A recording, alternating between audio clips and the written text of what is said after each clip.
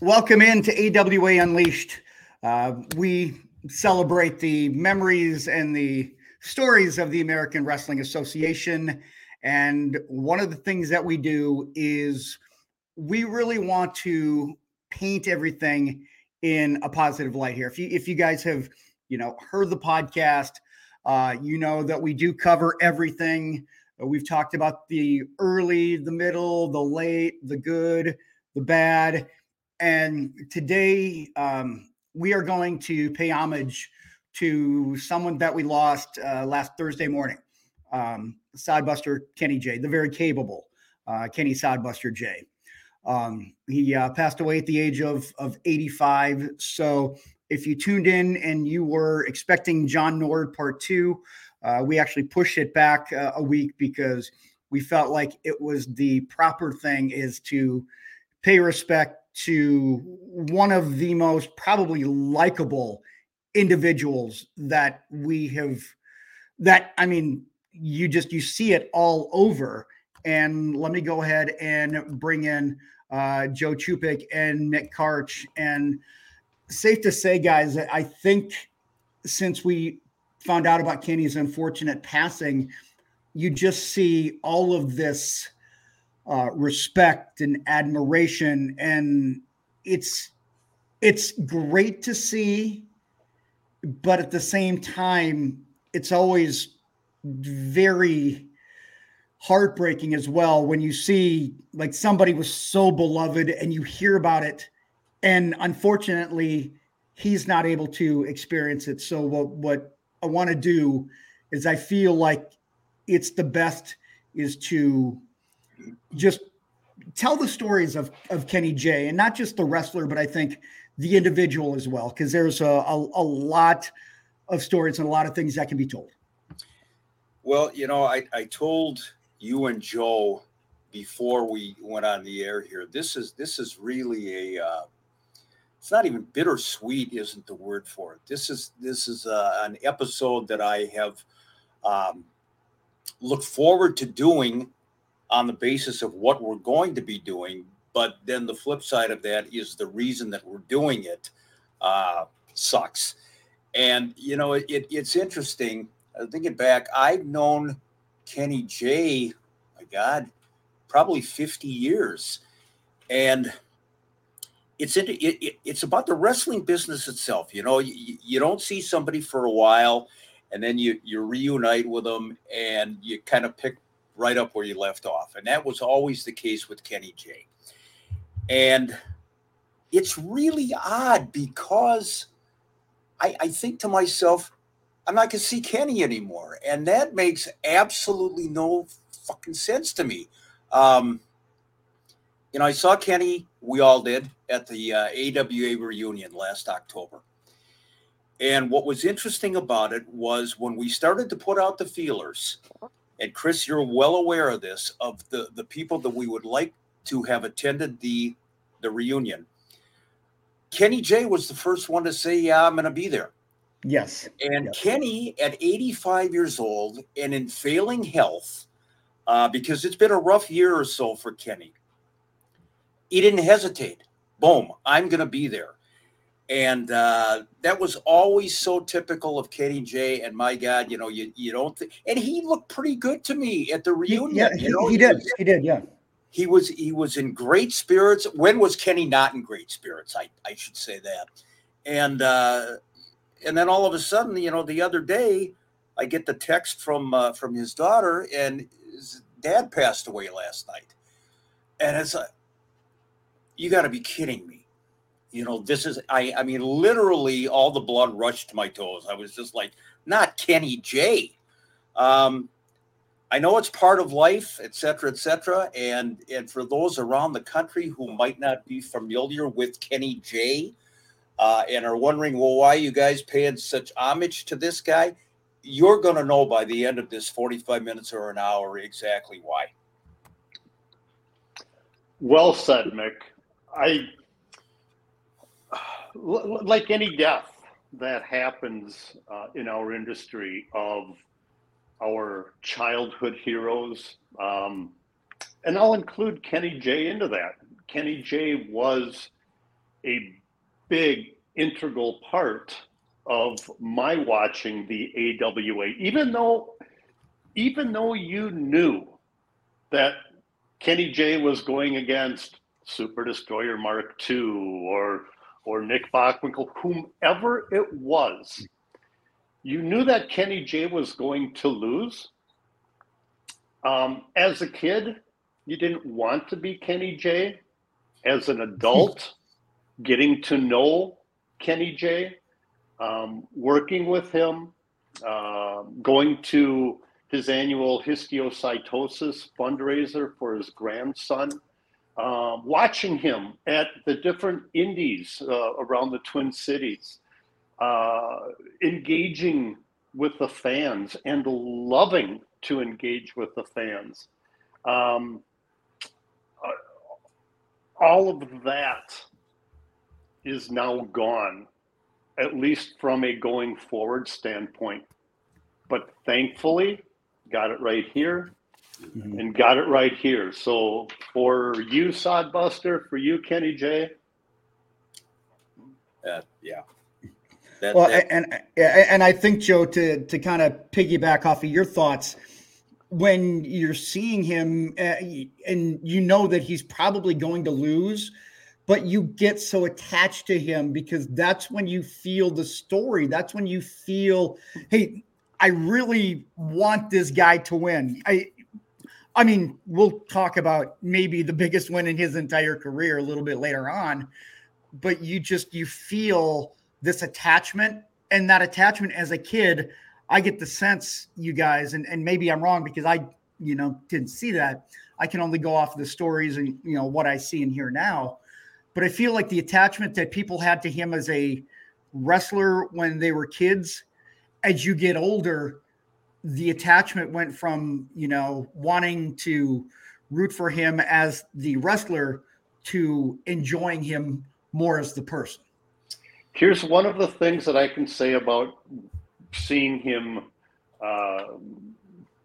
being the enhancement talent, being the jobber, however you want to use it. Mm-hmm. Kenny you knew that Kenny was at the top of the jobber list back in the day, because when he was in a match, in a TV match, he would always have a great comeback. And there was always that for that second. And again, as a little kid, it's like, oh my God, is this going to be it? Is Kenny J finally going to win a match? All of this. And then alas, no, it didn't happen.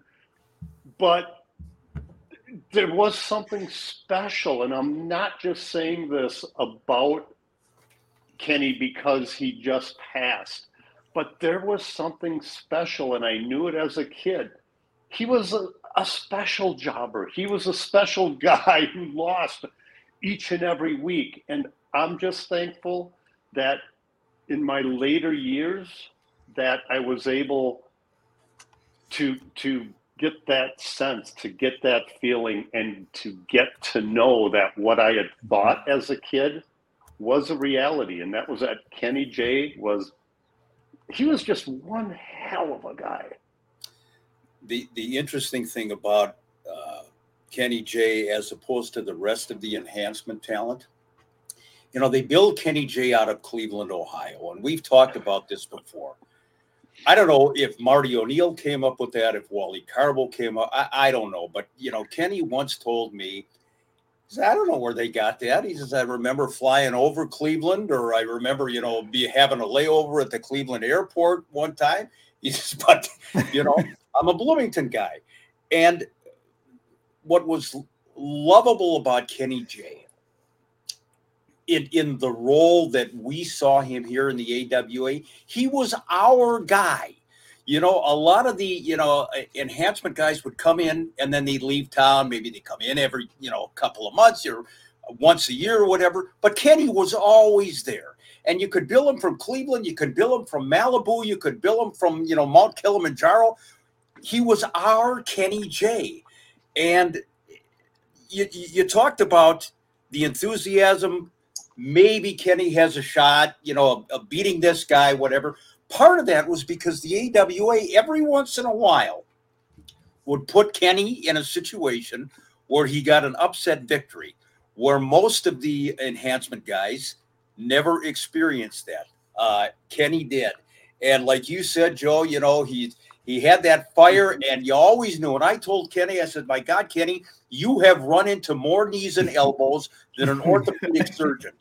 And that's and he loved it. He loved his role as an enhancement guy. He made everybody look great. You know, we're going to talk more about that. Some quotes from some very famous individuals that will put Kenny J over from a personal in-ring standpoint. But again, the finality of death sucks. I mean, like you say, Joe, in terms of going forward and knowing that the histiocytosis benefits are a thing of the past, or that, you know, Kenny's not going to be appearing at any indie show, signing autographs with that Sodbuster Kenny J t-shirt. My God, he loved it, and the people loved him. It's a tough pill to swallow, but I will say, and I've said before, and we're going to bring a guest on here in a minute who knew Kenny from a family standpoint. There has not been a nicer, genuine, more down-to-earth, compassionate individual that I have ever met in the wrestling business other than Kenny J. I mean, he was absolutely it. And to say he's going to be missed is probably the understatement of the year. Well, along those lines, Mick, we've talked a couple of times now about the annual benefit for histiocytosis. And in the beginning, I shouldn't say just in the beginning, but more so in the beginning, it was truly a fundraiser for his grandson for histiocytosis. But it evolved. It always was still about the benefit, but it evolved into, in my opinion, that became an annual AWA reunion. Absolutely. You had guys, you had Red Bastien, you had Dr. X, Nick Bockwinkel, the High Flyers, Larry the Axe Henning, Barron. They would all show up to this every year at the American Legion down in Savage and sign autographs, auction stuff off, sing, do whatever. But they did that because of Kenny J, because of the respect that they had for Kenny and the love that they had for Kenny J. And again, those days are gone with Kenny's passing. But you know, hey, the best we can do is carry on. And today we will carry on with a lot of memories of the Sodbuster. And with that, one of the memories of the Sodbuster is a feud that I was fortunate enough to do some play-by-play for back in the 1990s. And the feud that Kenny had was on the independent circuit with that guy right there. Oh, don't gimmick infringement. Wait, what? Is JB muted? Am I muted? There you go. All right. I have the right to do that. JB Trask, ladies and gentlemen. JB and I have known each other for 30 plus years. Yes. And JB is actually the nephew of Sodbuster Kenny J. So JB has had really. Can I make a couple corrections before I forget? Because I'm getting sure. My memory's not good. I'm going to beg to differ on a couple points that you guys made, especially Joe. First of all, he said that you knew Kenny was going to lose when you watched him on TV. And you know what, Joe? I think Vern gave Kenny just the right amount of 3 or 4 wins that a true AWA fan thought there is a chance. There's hope. There is a chance. Even though it didn't, there was always a chance. And the second point I want to make, as Joe said, as a kid, you never wanted to be Kenny J. I beg to differ. Ken Burback said that him and his brother whenever they would goof around and wrestle, one would be Kenny J and the other would be George Scrap Iron Kadaski. So I just had to prove you wrong, Joe. That's all right. If you hadn't have done it, I know somebody who would have. But you know, JB, I will give you both of those. My reply still stands, and of course, it's completely in love and respect for. Oh yeah, I know. JB, I mentioned the feud that you had with Kenny J and the Northern Premier Wrestling promotion, but of course that was, you know, well into your stint as a wrestler, and Kenny, of course, had been in the business for 25 years by then. But talk about the relationship with Kenny growing up. I know he was your dad's brother, and just talk about the history a little bit. When did you first get the idea? Hey, this guy is a wrestler on TV. He's just not just my Uncle Kenny.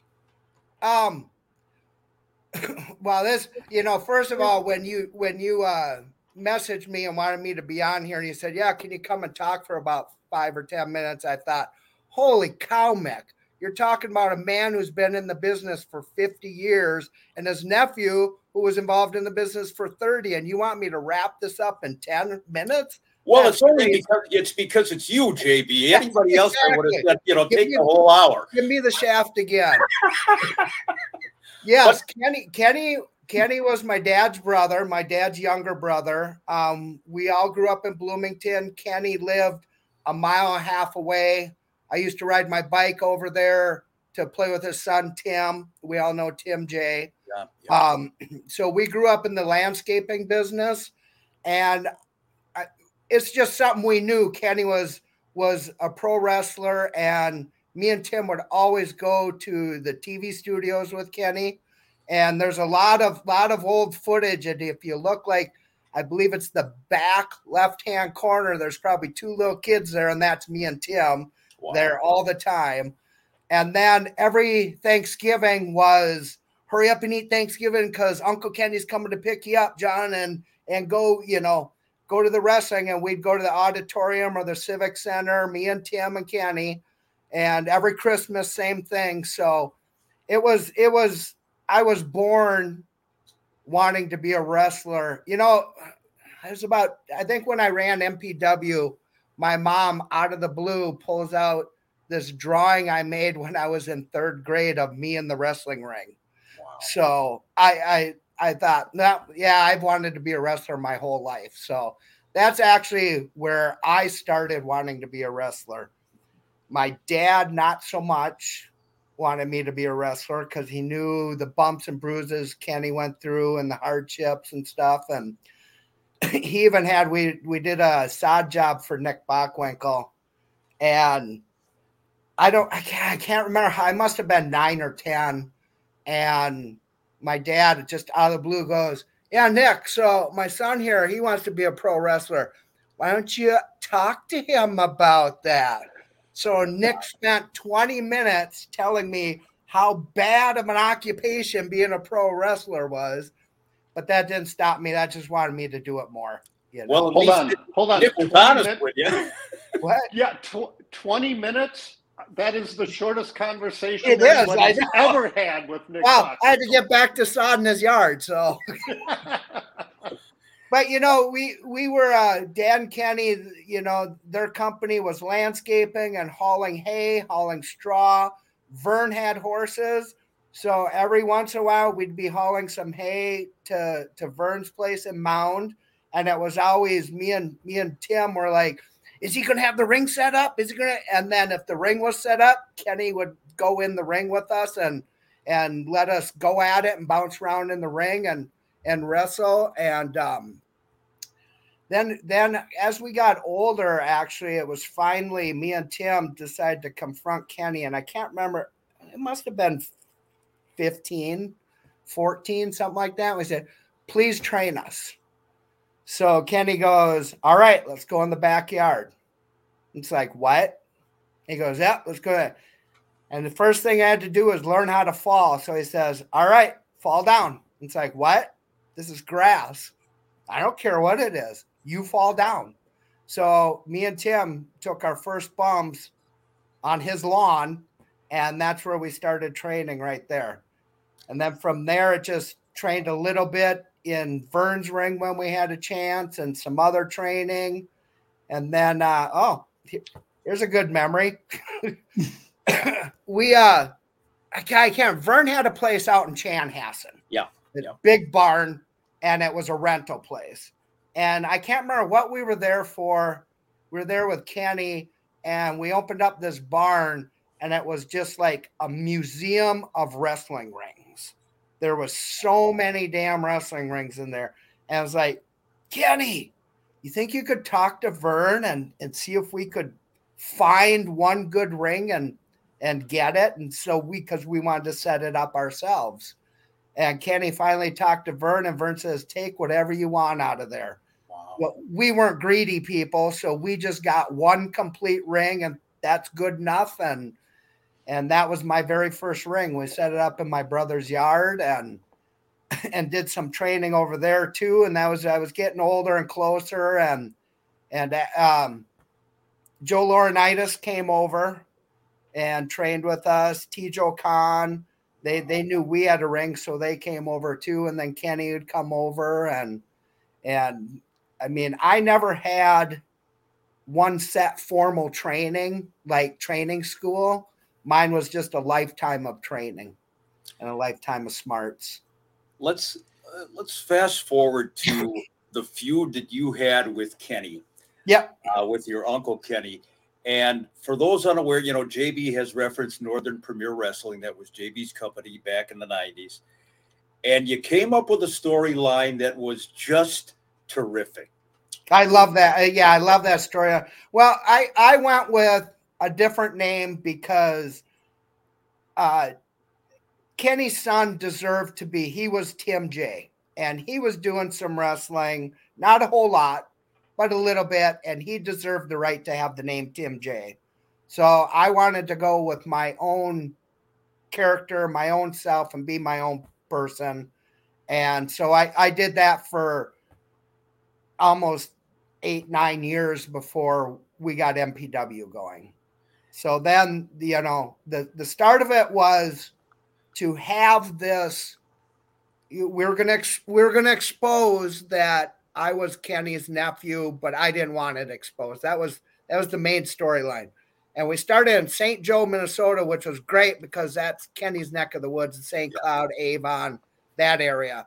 So we had a battle royal in MPW, and I was going to dive into the corner, and the guy was going to move, and I hit my head and I was just going to lay there. And Kenny was going to continue the battle royal, but kind of look like, and start to get this worried expression on his face.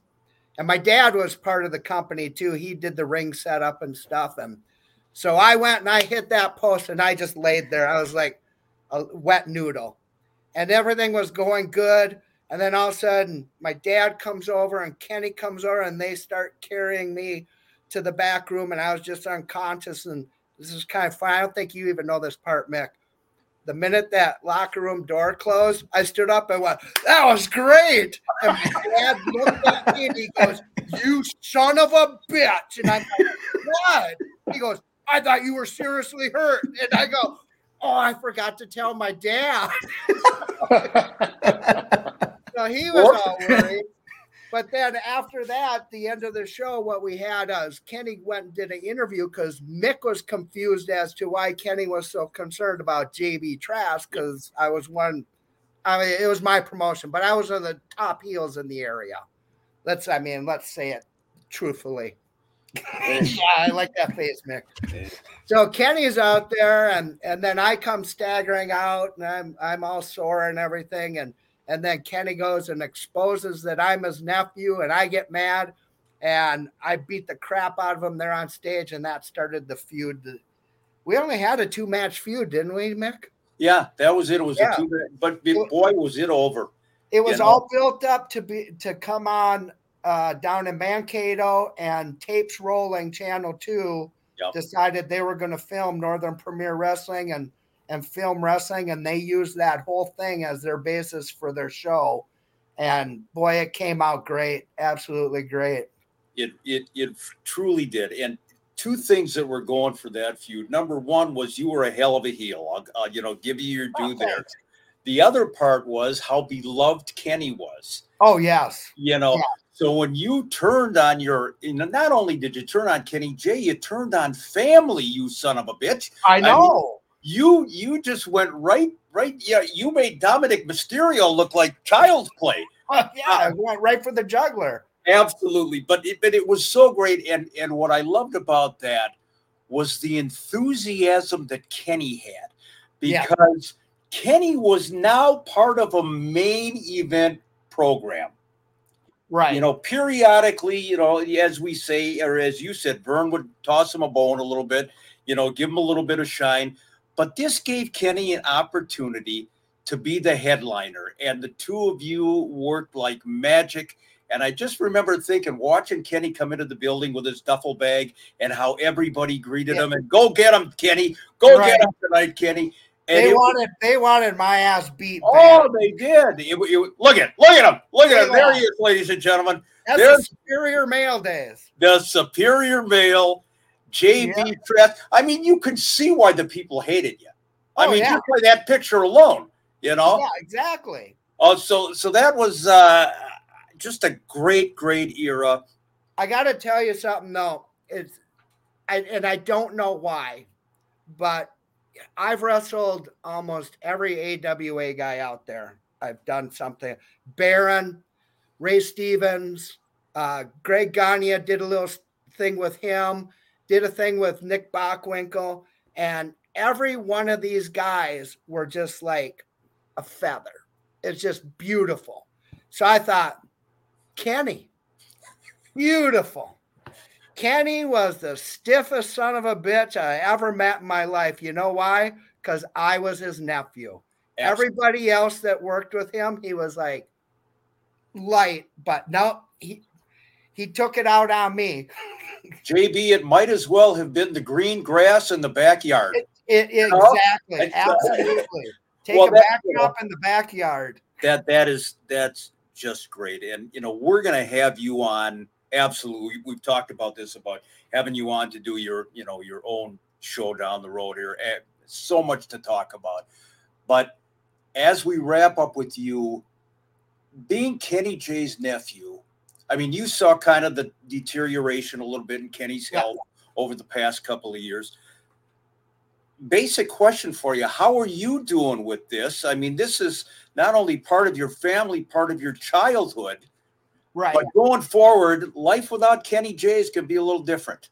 It's good. Yeah, it's really and like you guys were saying in the beginning, you remember him vibrant and energetic, and when I first got the text, my first thought was, well, what the hell happened? Yeah. But then reality sets in. You're like, oh yeah, he was 85. He was having trouble breathing, and then you start realizing, okay, well, yeah, it wasn't just some out of the blue thing that happened. So he lived a grand life. Oh, he did. He was a great guy. He gave so much to everybody, and he could have the worst day in the world, and somebody would come by and go, Kenny, how you doing? He's like, I'm doing good, and he was always the thumbs up, always the thumbs up. So, it's hard, surreal, but we do, like Joe said, we have his memories. We have him here, and one of the greatest guys in the wrestling that ever lived, No question about it. And JB, as I said, we're going to have you on again. We got a lot to talk about with you, and thank you for sharing the memories. And again, the mid 90s, that time frame in NPW was great. It was a lot of fun.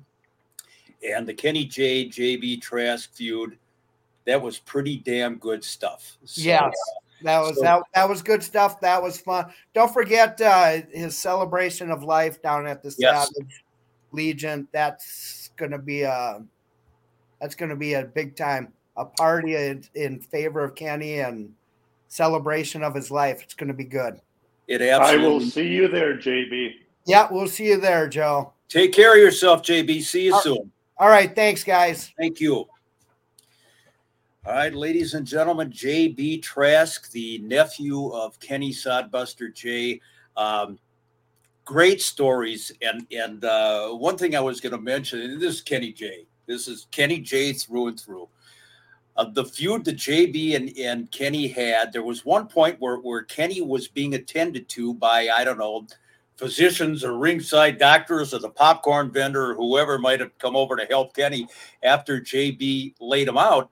And Kenny's laying on the floor there. And of course, you know, the play-by-play guy is so concerned, he wants to go over there and he wants to check on Kenny as well. Well, Kenny, you know, he wasn't exactly a muscle man. I mean, Kenny was, you know, Kenny was Kenny physique-wise. And I leaned over and I whispered to Kenny, I said, my God, you look like a harpooned whale. And Kenny J, who of course was in a state of unconsciousness at that point, says, you dirty son of a bitch. There's our friend Kenny. That shot is from the French Lake Wrestling Association, where Kenny made a lot of appearances. And, you know, I look at that picture, Joe, and again, it's mind-boggling, you know, to realize. I mean, that's Kenny. He's like right in your living room, and we're not going to see him again. No, it's always tough when it first happens. And I mean, it's been a few days right now, but talking about Kenny, having JB on and so forth, just all of the memories from, as I had alluded to earlier, from watching Kenny, yes, mainly lose on television, to working with him, seeing him at all of these indie shows, and every single time a fan would come up to him, he was gracious, he was happy, he was smiling, that they still wanted to talk to Kenny J, to have a picture taken with the Sodbuster, the very capable Kenny J. I've got friends that have been longtime friends who've been longtime wrestling fans. In fact, I gave one of them a shout out last week, Jeff Eichstedt. But I texted this group. Tony Dema and Todd Peterson were included in there. And the text just started flying back and forth about how great, what kind of a guy that Kenny J was. Every time they would see him at the show, they would immediately go up to him to say hi, to get yet another picture with the Sodbuster. And that's just who Kenny was. And let's not forget, he may have lost often in the ring, but I've heard that he was a pretty damn good athlete back in his day as well. So give him the credit. And to even be a jobber and lose in the ring, from the large majority of guys, you do need to be an athlete, period. What was your first, let me kind of go back here, guys. You know, Joe, you said that he was, you know, not there when you were in the AWA, but I want to ask both of you guys. Let's start with you, Mick. What was your first interaction like when you met Kenny? I didn't actually. Well, I had seen Kenny wrestling going back to the 1960s when I was going to the TV studios. Kenny was already, you know, wrestling there. Looked a lot different than the Kenny J in later years. I didn't start talking to and interacting with Kenny until about the 1970s. About the same time, I had the same kind of a relationship with George Gadasky. So the two of them both were such great guys. And I just remember how down to earth Kenny J was right from the very beginning. You know, and like Joe and JB have said, Kenny J could be having the worst day in the world and he could be crippled up from a match or whatever. But if you asked him how he was doing, Kenny, how's it going? Hey, I'm doing great. And that was the attitude. And that's why Kenny had the longevity in the business that he did. It has been said, and I will verify this for all the eons that I've been a part of this, nobody I have ever heard of that has interacted with Kenny J has had a bad thing to say about him. In this business, there's a lot of, backstabbing, a lot of heat, a lot of jealousy, a lot of pecking order stuff. But when it came to Kenny J, everybody loved Kenny J. Not only because he was such a genuine person, but because he made everybody look so damn good in the ring. And Vern rewarded his loyalty on a couple of occasions with some high-profile stuff. But we'll get into that in just a second. Yeah, that's one thing that we're going to bring up a little bit later on when we kind of wrap it up. And you'll hear how one of the legends, one of the all-time greats that even casual wrestling fans will recognize, you'll realize how highly he was thought of by a lot of the people in the ring. I guess when I want to ask you kind of, Joe, when you were, when you met Kenny, was it kind of the same impression that you kind of get the same sense that he was, he was who you thought he was, kind of to quote Denny Green? Without a doubt. The first time that I met Kenny was at one of the histiocytosis benefits for his grandson. Went up, introduced myself, told him that I did Vern's TV for a while, but that Kenny was gone by then. But didn't think anything of it. I didn't think anything of it, where, Kenny's not going to remember me. Well, I came back next year, and the year after that, ran into him several times at different local indie shows. And I'd go up to Kenny, and most every time, he would remember me as Polish Joe. The couple of times that he didn't would have been a little bit later on. But hell, I'm 57 years old, and there's times where I can't remember your name, Chris Tubbs.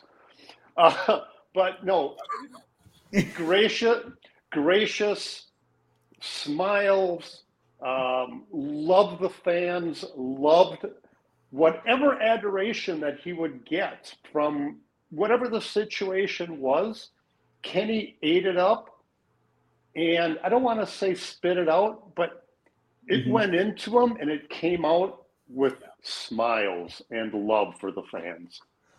What kind of relationship did he have with the boys, Mick, that you could tell? Because, we know sometimes there's jealousy if you get a certain spot and, this is going to be mine and I'm going to be given that rub, or, however we want to say, there can be some of that professional jealousy. Like, what was his relationship like with the rest of the locker room?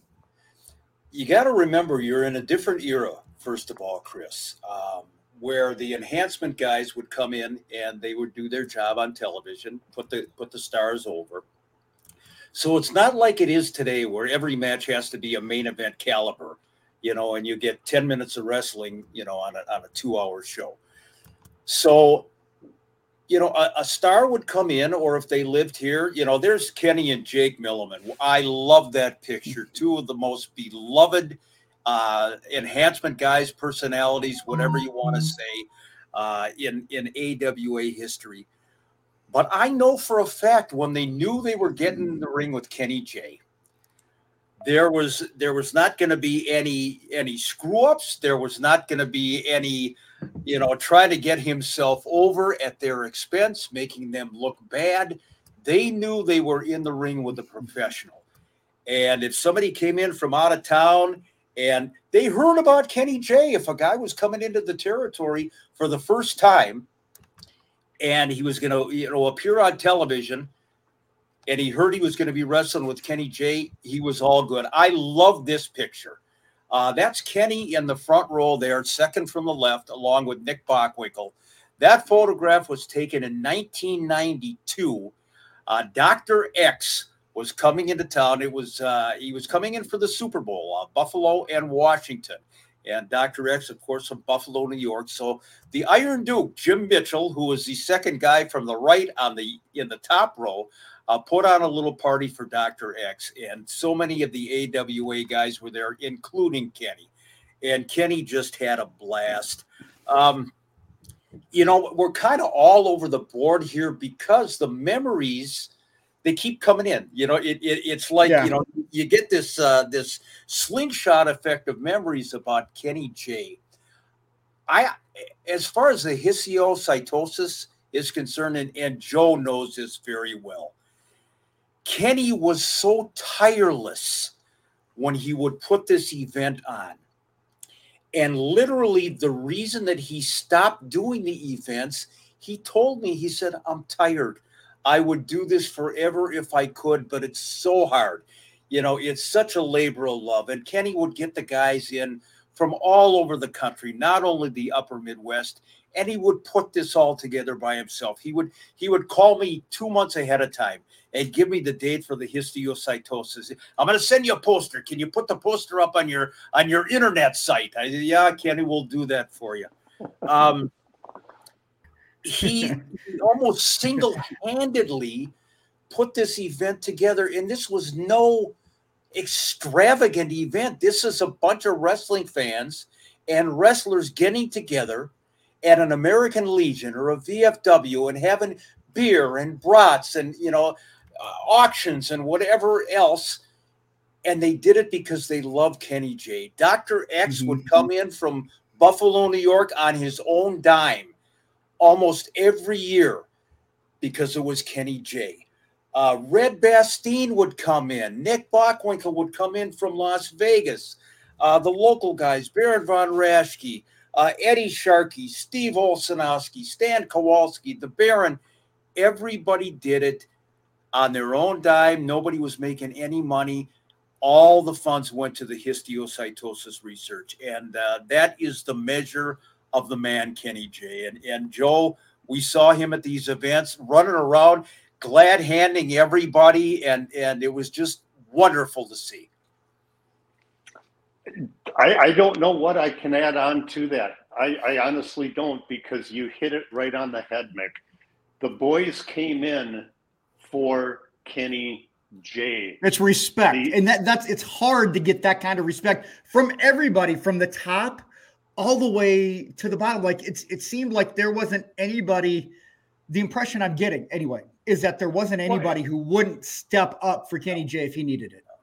Exactly. When I got the word, when Mick messaged us about Kenny's passing, I called Baron and Greg Gagne right away, and both of them said immediately that I've got to contact the family and that they would be at Kenny's tribute. Not one, and hey, let's face it, Mick, we know people in this business where if they passed, it'd be maybe in the back of their heads that they want to say, oh, good, it's about time. Not going, but for Kenny J, it was genuine. It is genuine. From Baron to Greg to the three of us here and to anybody that ever came across Kenny J.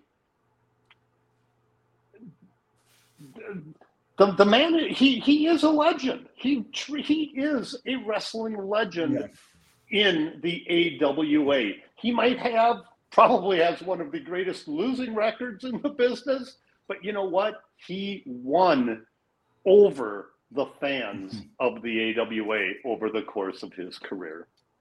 He sure did. And we're going to talk about some of the highlights of Kenny J's career. No, ladies and gentlemen, he didn't lose every match. That is not true. We're going to talk about a couple of things, and I know one famous boxing match that we should allude to here was in 1976, I believe.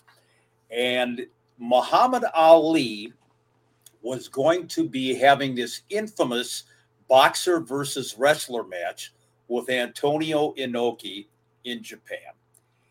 Well, the match itself, that match was a fiasco. It was just terrible, and anybody who knows about it knows that Inoki basically laid on his back and kind of in crab position and was kicking at Ali for 15 rounds. But as a hype for that, on ABC's Wide World of Sports, they brought in Kenny J and Buddy Wolf to box Muhammad Ali, little sparring sessions, the boxer versus wrestler. And of course, Kenny went in against Muhammad Ali and did the job, as they say, made Ali look good.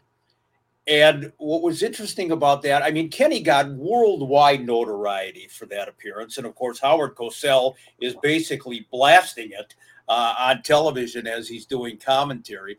That might be the shot right there, or, you know, the near shot that KO'd Kenny. They finally called the match. And Kenny confided in me on many occasions over the years. They told him specifically, don't hurt Muhammad. You know, you can go in there, you can maybe grab a hold once in a while, but this is how it's going to go down. And you're going to go down. I believe it was round 2. And Kenny said, he was a great athlete, but I could have stretched that son of a bitch anytime I wanted to. But they told me, don't hurt Muhammad. And I don't know what they paid Kenny for the appearance, probably not very much. But Kenny said, if I would have hurt him, if I would have, you know, twisted his arm the wrong way, I probably would have never worked in the business again. So, you know, that was an infamous Kenny J moment. I mean, any idea how he got that? Or, I mean, it seems so random that you would pick Kenny J to work with Muhammad Ali. Like, I mean, one of the biggest athlete on the planet. If you think about it, you had two guys. You had Buddy Wolf, who was an established professional, had a great amateur wrestling background. So that's one spectrum. He goes in there and he looked worse against Kenny J, I think, than against Muhammad than Kenny did. The other thing is, it's testimony to Kenny J. Vern was involved in this, and he had all this roster of guys that he could have brought in. He could have brought in Gadaski. He could have brought in anybody, any number of guys to fight Muhammad Ali, but out of respect and because he knew Kenny would follow instruction, Kenny would be a professional, he gave Kenny the shine. And I think that speaks volumes. Well, I would probably add to that Vern didn't want one of his somebody off of his roster to lose on Wide World of Sports. Yeah. But I will say that's not the only reason. You know, Mick, you alluded to it earlier. This was not just Vern making sure that somebody off of his roster was going to be look bad on Wide World of Sports. He went with Kenny J, and Kenny, who, well, I've alluded to many times, lost more often than he didn't. But it was Vern paying back Kenny for his loyalty, for being a great worker in the business. And by a great worker, you know, like working with a feather. Kenny deserved that shot, all things considered. And I mean, think about it. For those that weren't alive when this match happened, 1976, ABC Wide World of Sports was huge. Yeah. This is back in the day where you had 4 channels to choose from. This was afternoon. This was it. Professional wrestling was not national. It was regionalized. Kenny J got thrust upon not only North America, but the world, wherever ABC Wide World of Sports may have been. Kenny J did it first. Did he ever talk about that? I mean, how did he feel about being in that spot? Did you guys ever talk to him about it? He was humble about it. You know, when you talk to Kenny about it, it was just one of those things. You know, he would kind of joke about it. Yeah, I had that chance. Yeah, it was fun, blah blah. But he didn't gloat about it. And the thing is, and I know we're kind of running down on time here. I wanted to mention a couple of other really big shine moments that he got from the AWA. One was back in 1965. Vern Gagne and the Crusher had won the tag team titles from Larry Hannigan, Harley Race. And then they dropped the titles back to them. This evolved into a 6-man tag team match. Hannigan Race chose Chris Markoff as the third man. Vern and Crusher, who would have preferred, as the storyline goes, to wrestle the three of them all by themselves, just 2 against 3, were forced by the AWA to pick a partner. So they went with Kenny J, just to have somebody in the corner. Well, that just to have somebody wound up pinning Harley Race for the deciding fall. And we're going to get a quote from Harley here, which is really exemplary about his relationship with Kenny J. But they put Kenny over a future NWA champion clean in the middle of the ring in that 6-man tag. And the other one that probably more fans are aware is when Kenny J and George Gadasky teamed up against Adrian Adonis and Jesse Ventura on television. And they gave Kenny the pinfall victory over Adrian Adonis. I believe it was a sunset flip in the second fall of a 2 out of 3 fall match, which of course led to Adonis and Ventura going berserk, tearing Wally Carbo's jacket, kicking Al DeRusha, and being suspended and going to the WWF. But that was another moment for Kenny to shine, and he earned it. One thing I got to tell you, enhancement talents are not always recognized by Cauliflower Alley Club. Kenny J was.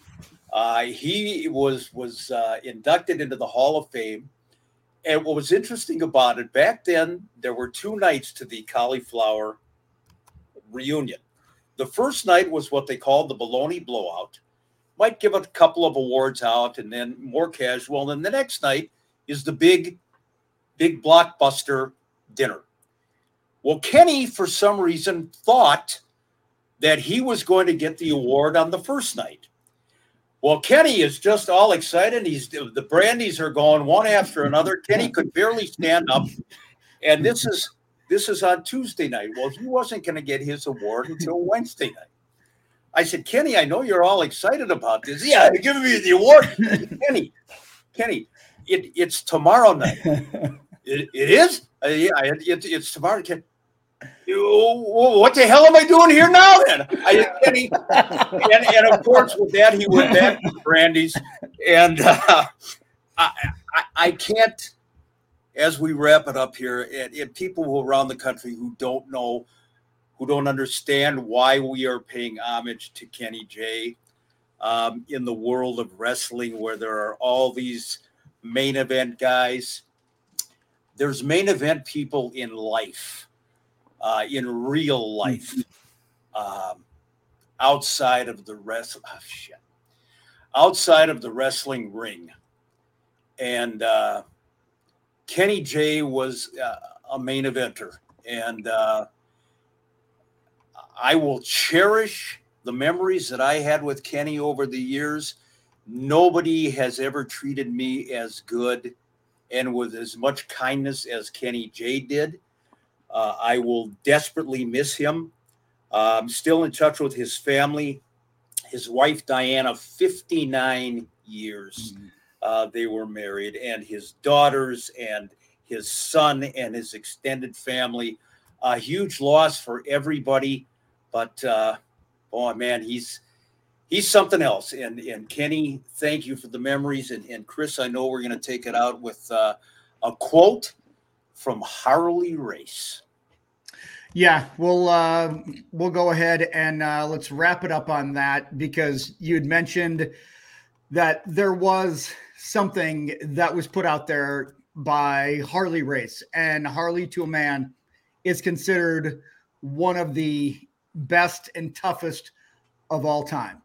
And we're going to go ahead and see if I can go ahead and just get that here. Kenny J is the best overall talent in wrestling. He was what we called a job guy or jobber, but he could work with any human being and get a good match out of them. He would go in the ring with a big name who really couldn't do much and make him look good. and he could get in there with a Danny Hodge or Vern Gagne and make them look even better than they were. He was just an incredibly talented guy. And that was from Harley Race. And if you get that kind of shine from Harley Race, then you have done it right. So with that, we're just going to say thank you, Kenny J. Thank you for everything. You're going to be missed, but you are loved. And rest in peace, the capable Sodbuster, Kenny J.